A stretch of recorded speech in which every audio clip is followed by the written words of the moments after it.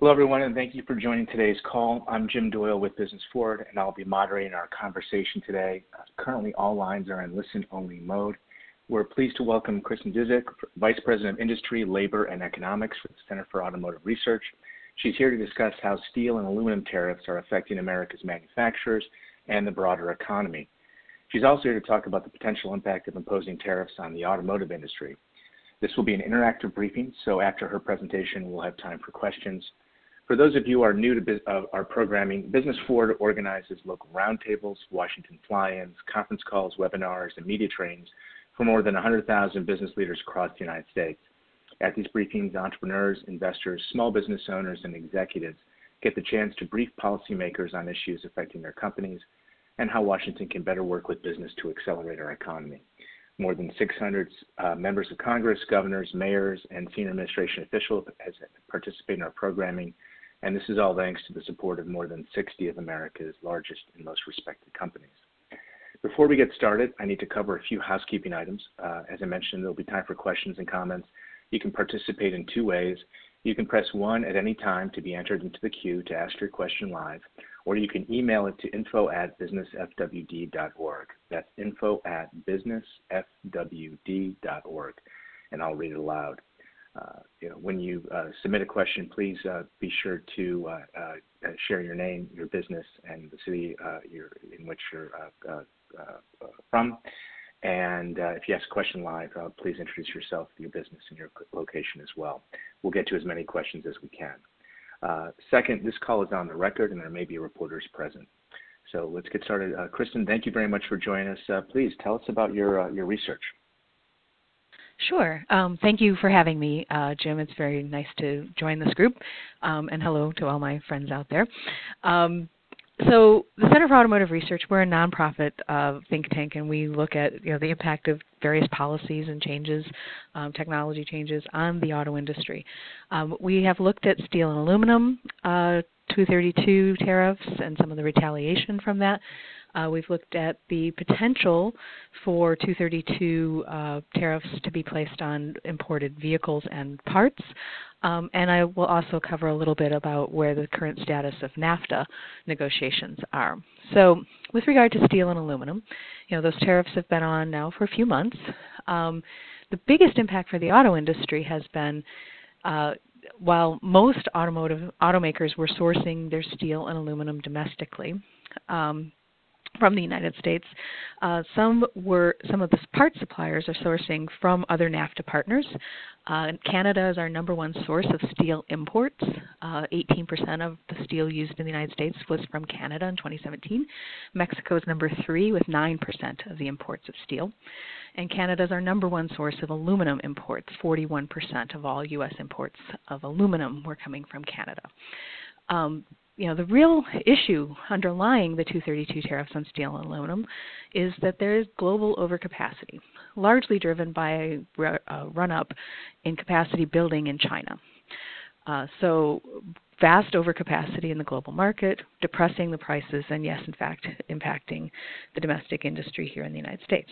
There are certainly, though, very many more jobs tied to the steel-using and aluminum-using industries than there are in the production industries. Under protection, the steel and aluminum industries will be able to bring back some capacity and bring back some workers, and they've been able to raise their prices a little bit as well, which does affect the auto industry. But expanding the use of the capacity we have, or even expanding capacity, once the tariffs are gone, just contributes to a greater overcapacity problem in the global market for these metals. So we haven't really gone after the root cause and the problem that led us to having depressed prices globally. There are part suppliers, however, that use very specific grades and types of steel and aluminum that are not produced domestically. There's a process by which they can get an exemption from the Commerce Department, and those are going quite slowly. There are thousands and thousands of applications for exemption. In terms of vehicle prices, most of the automakers have been able to either adjust the content of the vehicles or, the packaging of how they put together the vehicle for the consumer price, and it's most of what we're seeing is $100 to $500 per vehicle price impact from the steel and aluminum tariffs. The bigger impact may be, however, that just about, Canada, Mexico, the EU have all retaliated in response to these tariffs. And the retaliation is hitting back in kind in steel and aluminum, also in agricultural products and in some other inputs into the automotive production process. So the retaliation is starting to take effect now too. So while the steel and aluminum is a big deal, altogether steel and aluminum imports to the U.S. amount to about $46 billion. Looking at the potential for 232 tariffs on imported cars and parts, that's $353 billion of imports to the U.S. So, a factor of 6 or 7 more than the steel and aluminum. So this impact would be considerably larger. We did put out a study on the potential impacts of 232 tariffs on imported cars and parts. I think one thing that's really important to consider is in case of steel, the steel and aluminum, domestic steel and aluminum industries were looking for some protection. There was some big problems, as I mentioned, with the overcapacity in the global market. There are no companies that are asking for the tariff protection for automotive parts or vehicles. The hearing that was held just a few weeks ago, nearly every group and organization that testified was universally opposed to the tariffs being imposed. And even the United Auto Workers, which is somewhat friendly to there being some protection for parts and vehicles, even their comments were more muted and focused on particular types of parts that might be able to be reshored. And their members are very tied to production of parts and components and vehicles that are traded within the NAFTA region. So even they were not all gung-ho in favor of 232 tariffs. So I think that there are a couple of things to think about. One is there is no 100% U.S. built vehicle. There's various ways of looking at the content in vehicles, and most of them come up with an average U.S. content of the vehicles built in the United States between 55 and 65%. So that remaining parts content would be potentially subject to tariff. And that would raise the average price of a vehicle sold in the United States by $4,400. It would go up less for those sold in the U.S. and manufactured in the U.S., about $2,700, and more for a vehicle that's a pure import from another country. And those could go up as much as $6,800 per vehicle in terms of tariffs on an imported vehicle based on their content and such. So why are they considering this? Is to, the underlying law, the 232, is about national security. And the administration's goals are really to support U.S. national security and strengthen the manufacturing industries here. Our analysis show that the tariffs, and particularly those on parts, produce net negative results for the U.S. economy. We think there are other policy options, and we'd be happy to discuss those in the Q&A a bit, but let's talk a little bit more about these overall impacts. On the positive side, there could be an increase in motor vehicle manufacturing output by about 18%, $62.4 billion. We might also see an increase in motor vehicle manufacturing employment by about 432,000 employees. This is in the automaker side alone. However, as I mentioned, the price impacts would be considerable for consumers. The overall light vehicle sales volume could drop by 2 million units, or down about 12%, taking us to a 14.8 million unit market. U.S. light vehicle exports would decline about 18% because the prices had gone up. We would see our motor vehicle parts output drop about $15.8 billion. These are parts that would have been exported primarily to Canada and Mexico for installation in vehicles manufactured there. and a result overall of about 715,000 fewer U.S. jobs. So that leads to increases in used vehicle prices. That's the best substitute for a new vehicle is a used vehicle. We see used vehicle prices would go up by 10% or more. Many of the parts that are used to maintain and repair your vehicle are from imported sources as well. So just holding on to the vehicle you have becomes a more expensive proposition. And of course, less consumer choice in the end, because if there would be fewer models offered if we are restricting those vehicles that could be imported. All of those results, by the way, are taken into effect before retaliation. So this is just the impact of us putting the tariffs on in the United States. One of the key things is, why is this not driving back all kinds of investment and new jobs to the U.S.? It's partly because of where we are in the business cycle, and partly because of the impact that we had in the earlier part of this century, where the traditional Detroit 3 automakers were adjusting their capacity downward to meet their market share. There was a huge influx of investment in the auto industry coming out of the 2009 downturn. So many plants have been reinvested. We've got 11 new plants in North America since 2009. And we've been meeting the peak demand. Peak demand was in 2016 with the existing capacity and footprint. So if demand's not going up anymore, which most forecasters are showing a plateau or if not a little soft decline in the U.S. market, there's not a lot of incentive for there to be new capacity investments. And the current capacity is over 80% utilized. That was one of the keys for the steel and aluminum tariff, is that the Commerce Department found that the industries were below 80%, and they said 80% is a healthy utilization rate for an industry. Auto and parts are well above 80%, and in fact, if you look at it by automaker, most automakers are above 80% utilization for their assembly capacity, and only a handful are below, and that handful is VW, Tesla, and then a few plants that are new and coming online, so Toyota, Mazda, and Geely, Volvo in South Carolina. So those are the only plants below 80% utilization. Another thing that the automakers or that the administration may be thinking is we have a 25% tariff on pickup trucks and cargo vehicles. And that has effectively made it such that all pickup trucks and cargo vehicles are made in North America. So why doesn't the 25% tariff for trucks work for cars? Well, it doesn't because pickup trucks are on a different vehicle architecture, and they're much less flexible, and the type of pickup truck we drive in the United States is very different from that of the rest of the world. So we represent here in the U.S.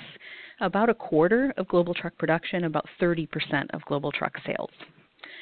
These are very profitable vehicles, and I'm going to give an example from Ford, for example. They have their underlying vehicle architecture for their F-Series pickup trucks. They can make 4 vehicles on that platform. The F-150, 250, 350 Super Duties, the Expedition, and the Navigator. They make those vehicles in 4 plants, all in the United States: Kentucky, Dearborn, Michigan, Kansas City, Missouri, and Avon Lake, Ohio. However, if you look at their small car platform, their C1 platform, that would be the Ford Focus. They make the Ford Focus, the C-Max, the Escort in China, the Escape, the Kuga, the Transit Connect, the Tourneo, and the Lincoln MKC. A whole host of different vehicles on that platform. And they make them in 9 different plants around the world, in Kentucky, in China, in Germany, Russia, Spain, Taiwan, Thailand, Turkey, and Vietnam. Now, if you have a supply chain aligned for a vehicle that you make only in the U.S., primarily for the U.S. market, then that's one thing. But to realign the supply chain for a vehicle that you sell in the U.S. as well as all across the world, and you make in 9 different plants, and you make 9 different vehicle variants on that, realigning that supply chain is a much more onerous task, and not something that would be easily adjusted to bring that capacity or bring that content back to the United States for production. So the tariff on trucks doesn't really work for if you put it on cars. Now, 8 countries constitute 92% of all U.S. auto and parts imports.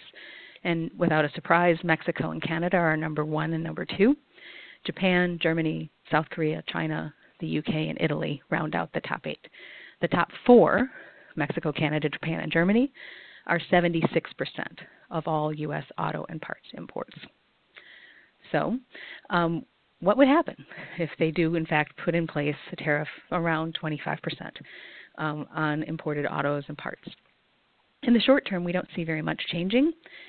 With overtime, we can stretch existing capacity with a little investment, but roughly half of the capacity headroom is tied up in sedan production.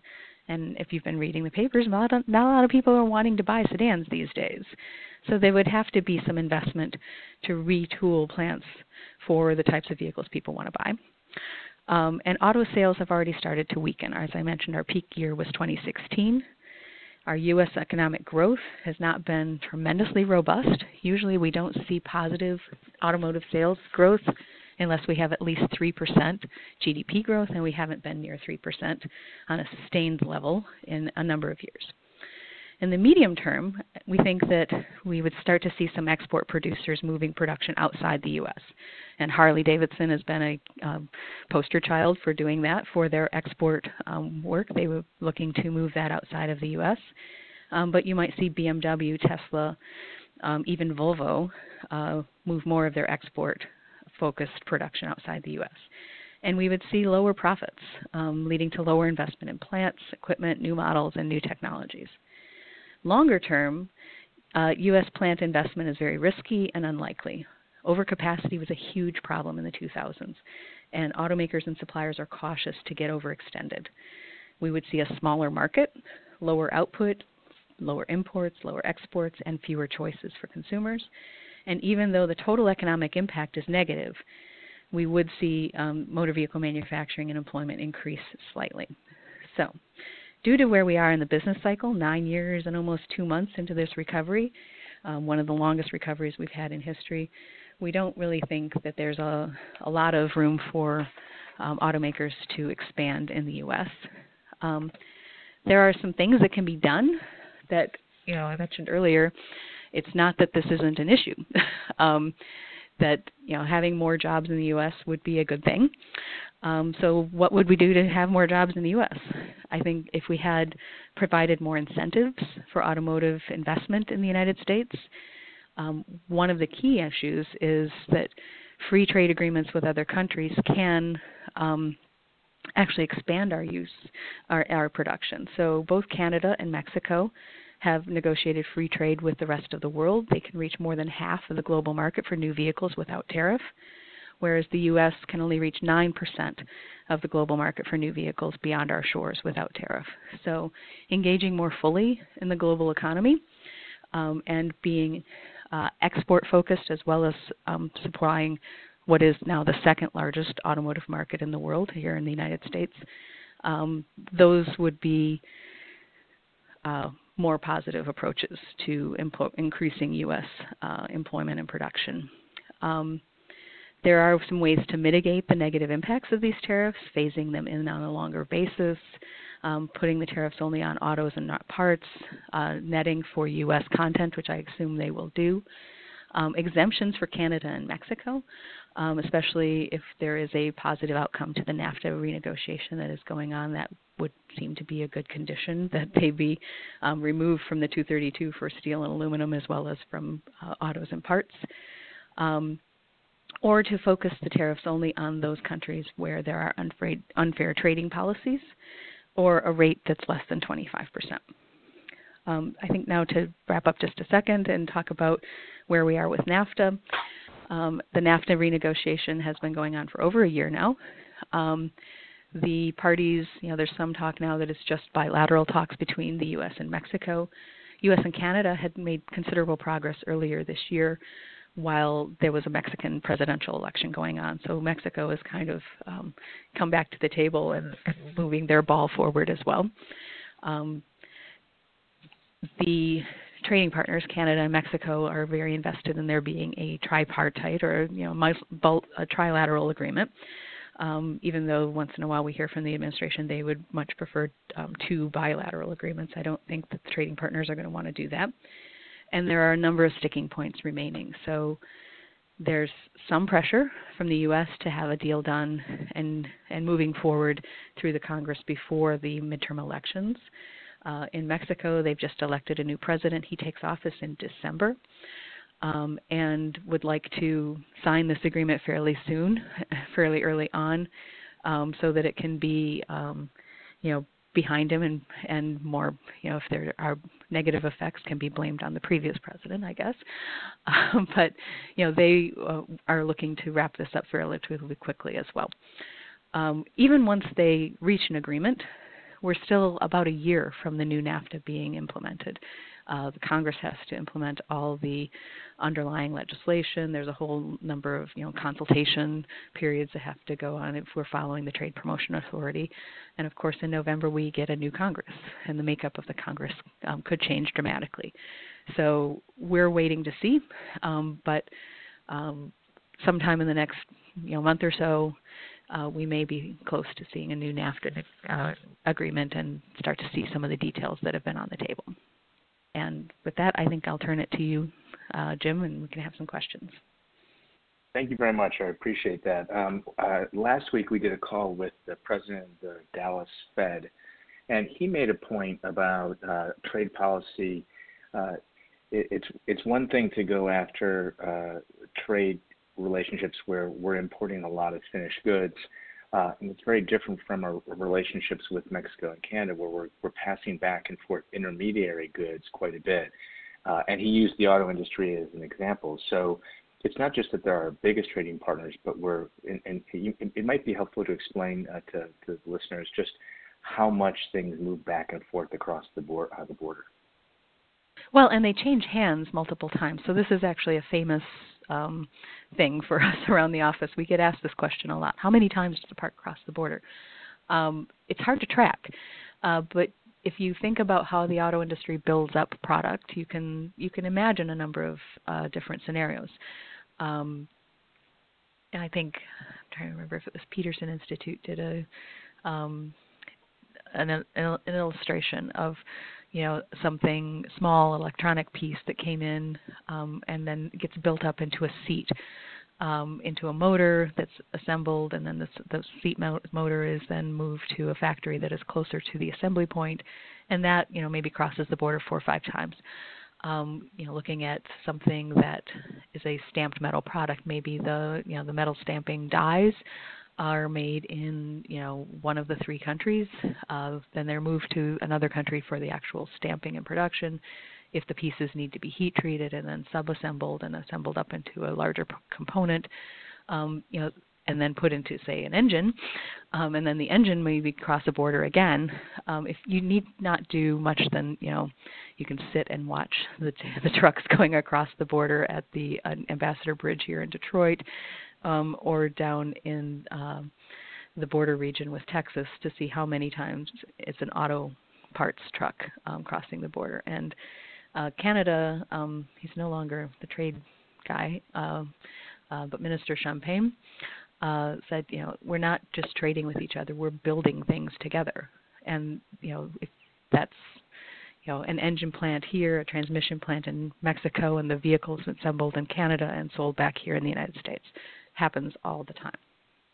So now I'd like to open up to your questions or comments. If you have a question, please press 1 to speak live on the call, or you can email your question to info@businessfwd.org. Please remember to introduce yourself with your business and where you're calling from. Our first question is from Jerry Pedraza from Eau Claire, Wisconsin, and he asks whether the investment by automakers in the United States is slowing down because of all this uncertainty. Actually, it slowed down considerably before even the election. We saw there are huge spikes in investment activity around UAW negotiation years. So 2015 was a big spike. 2011 was a big spike.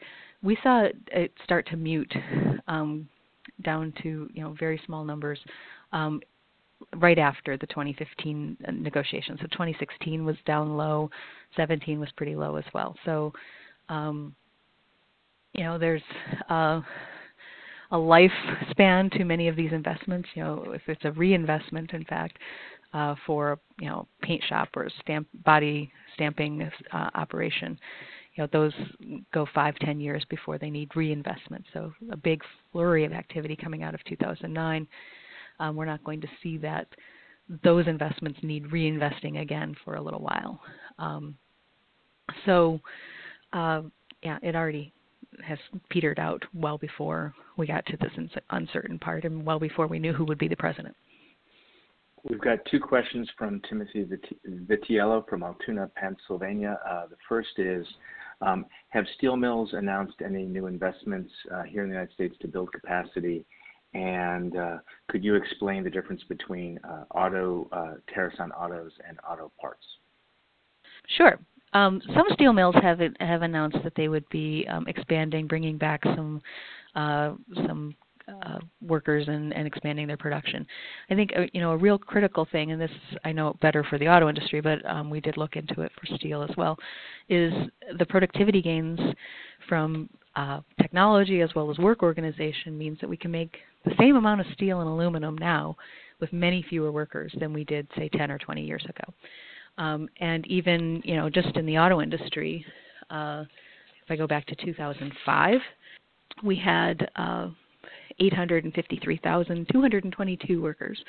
We're down in 2016, about 15% lower, but production is up 3%.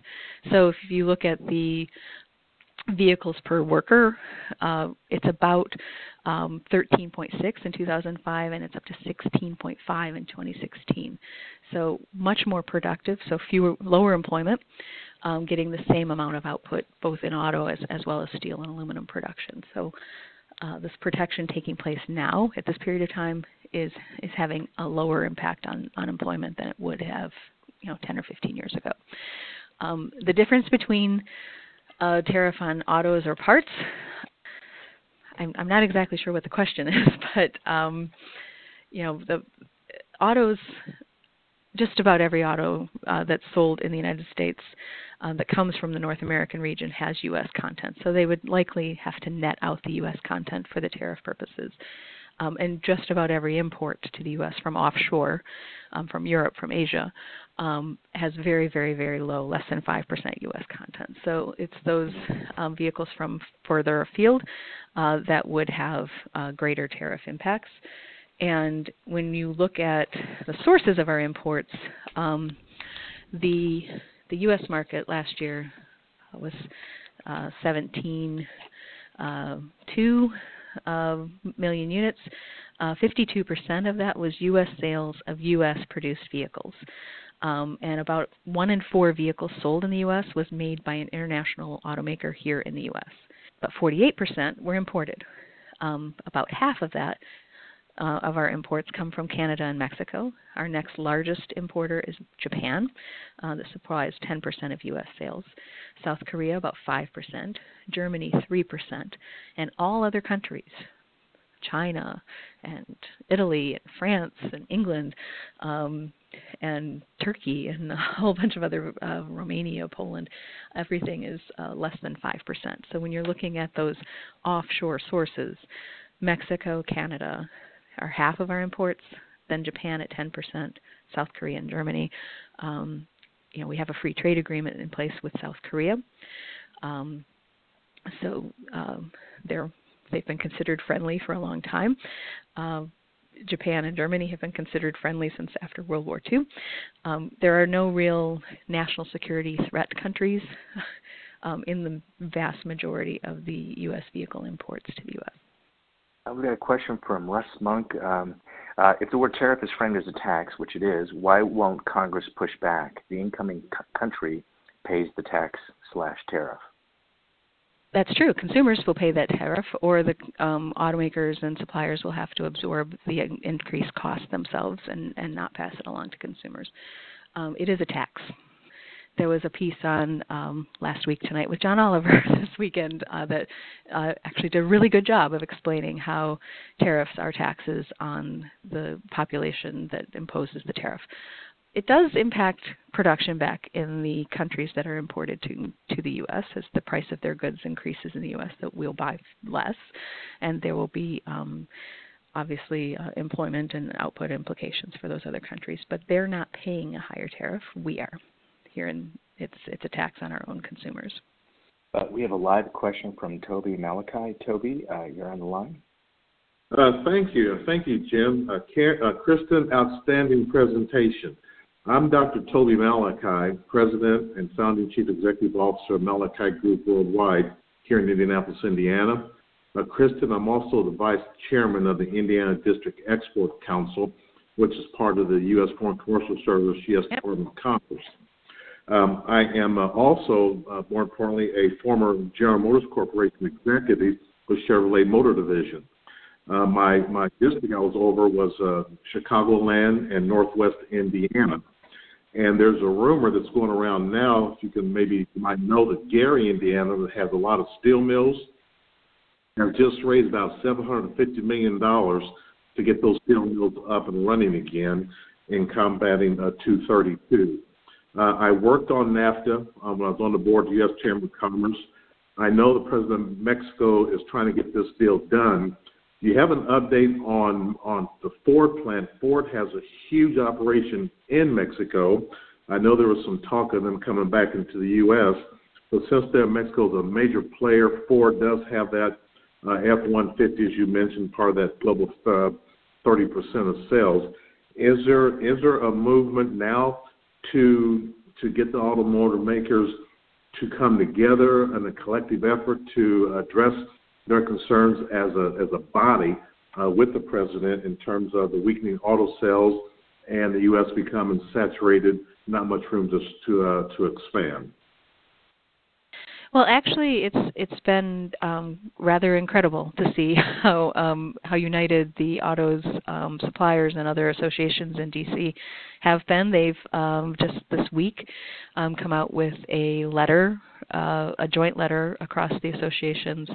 There are three main automaker associations, and then several others for parts and dealers and other constituencies within the automotive industry. But the three main ones for automakers are the Alliance of Automotive Manufacturers. They have both international producers as well as domestic firms as their membership. There is Global Automakers, and that is, as the name says, global automakers, but some of them are importers only, not producing in the U.S., but many of them do produce here. And then there's the AAPC, the Alliance of American Automobile Policy Council, and that is just the Detroit Three, Ford, GM, and Fiat Chrysler. They were really formed to have their different interests largely about trade issues. So the AAPC members, the Detroit Three, would have different trade interests maybe than the international producers, and the alliance has been largely quiet on trade issues for a long time. Global will take on trade issues from their perspective. AAPC will take on trade issues from their perspective. But in this case, they're all uniformly behind one message that this is not what they want. The parts organizations, the Motor and Equipment Manufacturers Association, which is part of OESA, the Original Equipment Suppliers Association, they're all united for the first time I've ever seen in my life. And I don't know, Jim, you've been around D.C. and seen these organizations. Have you ever seen them all on one page? Never. It's pretty incredible. You mentioned the Ford plant in Mexico. Ford has actually got, of the Detroit Three, sort of the lowest exposure in Mexico. Both, Ford, GM, and Chrysler all have production in Mexico. And in fact, of that 48% of vehicle sales that are imported, Ford, GM, and FCA represent half of the Canadian and Mexican imports. So those are captive imports of those companies coming in from Canada and Mexico. It's not a new thing. It didn't happen with NAFTA. Ford has been continually producing in Mexico since 1925. And, Ford did pull back from having a factory. They were going to build a new small car factory in Mexico. They decided not to, and said instead they would supply that vehicle from China. I think those plans went by the wayside when Ford made their announcement that they were pulling back out of sedans altogether. But many people thought, well, it wasn't going to be in the United States. It was in Mexico. It's in China. We're indifferent. But there were jobs in the U.S. tied to production in Mexico. There were 200 jobs at a transmission plant in Michigan that would have been making transmissions to send to that plant in Mexico that were not going to be making transmissions to send it to the plant in China. So those kinds of decisions about is it near shore or far shore matter a lot to U.S. jobs. We much prefer to have the jobs in the U.S. If we can't have them in the U.S., Canada and Mexico are second best. And then those far offshore have very, very low U.S. content. We've got a written question from Indira Klein. Question is, given the status quo with regard to tariffs, what are your thoughts on how planned interest rate hikes in 2018 and early 2019 may impact the industry, especially when considering the supply chain? Well, interest rates affect the auto industry in a number of ways. The thing most folks think about is the consumer and the rate that they're going to pay at buying a new vehicle, and that certainly is an impact. But suppliers are often borrowing money in order to fund their work. They don't get paid until they deliver the product, but they get a contract and they've got to buy supplies and inputs and make some investments. So the supplier base has a financing relationship where those interest rates matter a lot. So an increase in interest rates are going to dramatically impact our supply chain, as well as the consumer side. And I want to point out, too, that even completely unrelated tariff work, so it's not completely unrelated, but we have Section 301 tariffs that we've placed on China, and that the Chinese tariffs have escalated to cover broadly almost everything that we import from China will be under tariff by the end of this year. But then China will retaliate as well on products that we send there, and the famous one is soybeans and sorghum and agricultural products. But that means the soybean farmers and the sorghum farmers and the other folks who are impacted by those trade actions are not going to buy a new Ford F-150. That will impact their consumption of automotive goods and other goods, and spiral the economy downward as well. So it's all a system, and the globalization of the economy has accelerated in great strides, and it's really very difficult to just wall ourselves off and say we're not going to participate in this. We're going to be an island. The rest of the world will go on without us. And if we want to have that leadership in the world, we want to be an export base, we want to have technological leadership, then we have to remain engaged in the global economy. We have a live question from Max Trujillo. Max, your line is live. I understand your explanation, and it makes perfect sense that our car industry with the Canadians and the Mexicans are more or less interlinked now, and it's not just a trade issue, it's just that we actually partner in terms of the development of the units themselves. The conversation of having bilateral agreements seem to run counter to that effort in terms of the NAFTA negotiations. I forgot if it was in the third round or in the fifth round where the Canadians proposed to count some of the software components as part of the car being made in the U.S., so the U.S. will have a more flexible position. That was dismissed right off the bat. Has there been any other new initiatives to try to placate the demand about the North American car to have more than 50% made with U.S. parts? And has there been any resurfacing of the idea of using software components as part of the car parts? Thanks. Well, I recall that proposal. I don't know where it stands currently, whether that is still a live issue on the table. The U.S. proposal for NAFTA included 3 main areas of content. The current NAFTA that's in place has a rule of origin that is traced to a list of product codes for trade, and those products that are on that list are counted, and it has the highest rule of origin of any trade agreement we have with any other country, 62.5% North American content in order to trade within the NAFTA region as without tariff. Now, right now, only about 80% of our parts trade within NAFTA is trading using the NAFTA preference. 20% eschews the preference for whatever reason. It may be that they don't reach the threshold of 62.5. It may be that the documentation or the process of documenting the content is too onerous for a small supplier. But for whatever reason, already we have about 20% of our parts trade is not using the NAFTA preference. So the new proposal from the U.S. this spring was we'll have a rule of origin for parts, and there were core parts and non-core parts and all kinds of categories of parts. Then there was a separate one for steel and aluminum content and how much of that had to be originating within the NAFTA region, and then one for labor value. And that, I call it the Lake Wobegon rule. It was that a certain percentage of the vehicle or parts production had to take place in a country where the wage was above the North American average. And as we know, not everyone can be above average, so this is essentially a U.S. and Canada content rule. Mexico seems to, or the reporting is that Mexico has found a way to agree to that labor value content rule, and that maybe the percentage has come down a little bit from where it was initially when the U.S. proposed it. But the big thing that's hanging over right now, two issues, is how long it will take to phase in the new NAFTA content rules, and two, whether there will be a sunset clause. The U.S. has been pushing for a 5-year sunset clause where the agreement would terminate automatically if there was not a reaffirmation of the agreement. Now, this is certainly very chilling on investment because if the rules of the game are going to change every 5 years, you're going to be more cautious about investment. And so both Canada and Mexico have been pushing very hard against the sunset clause, but the U.S. representatives are holding tight to that as I understand it.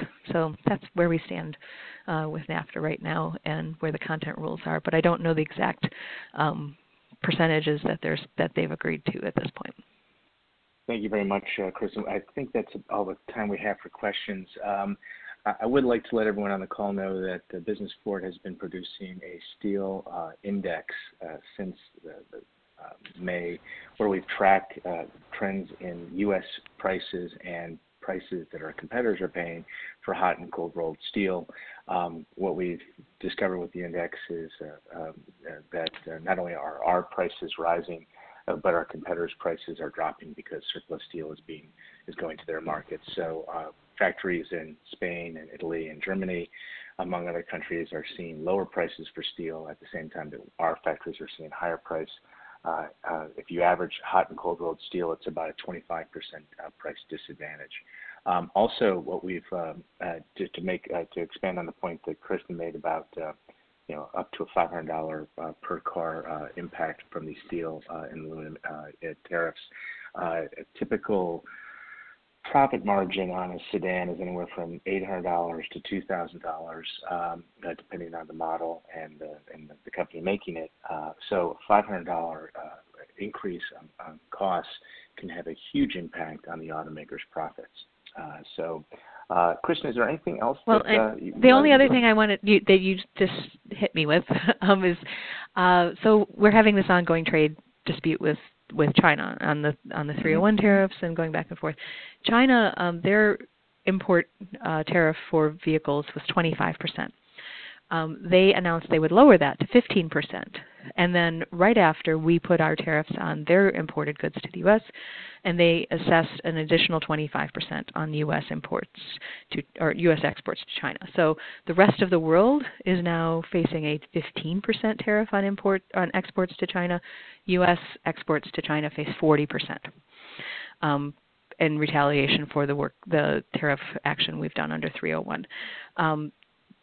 We export about 250,000 vehicles a year to China right now. Most of our automakers are producing in China for the Chinese market. But automakers, again, like Ford, the vehicles that they sell there are largely Mustangs, Escalades, big SUVs and luxury vehicles, Corvettes, things like that. They've decided that they would not pass on an increased price to Chinese consumers for that additional 25% assessment. So we have a 40% assessment going into the Chinese market. The rest of the world has 15%. That's a disadvantage for us. Tariffs don't work. Kristin, thank you so much for your time. We appreciate it. And if you have questions that we didn't get to, please just email them to us at info@business.wd, and we'll do our best to answer them. I'd please be check happy your to email help for. with that. Thank you. Please, for those of you on the call, please check your email for a post-event survey where you can let us know what you thought of today's call. And Kristin, thank you again. We really appreciate it. And it looks like we'll be having a lot to talk about over the next few quarters. So we hope to have you back. Great. Thanks so much, Jim.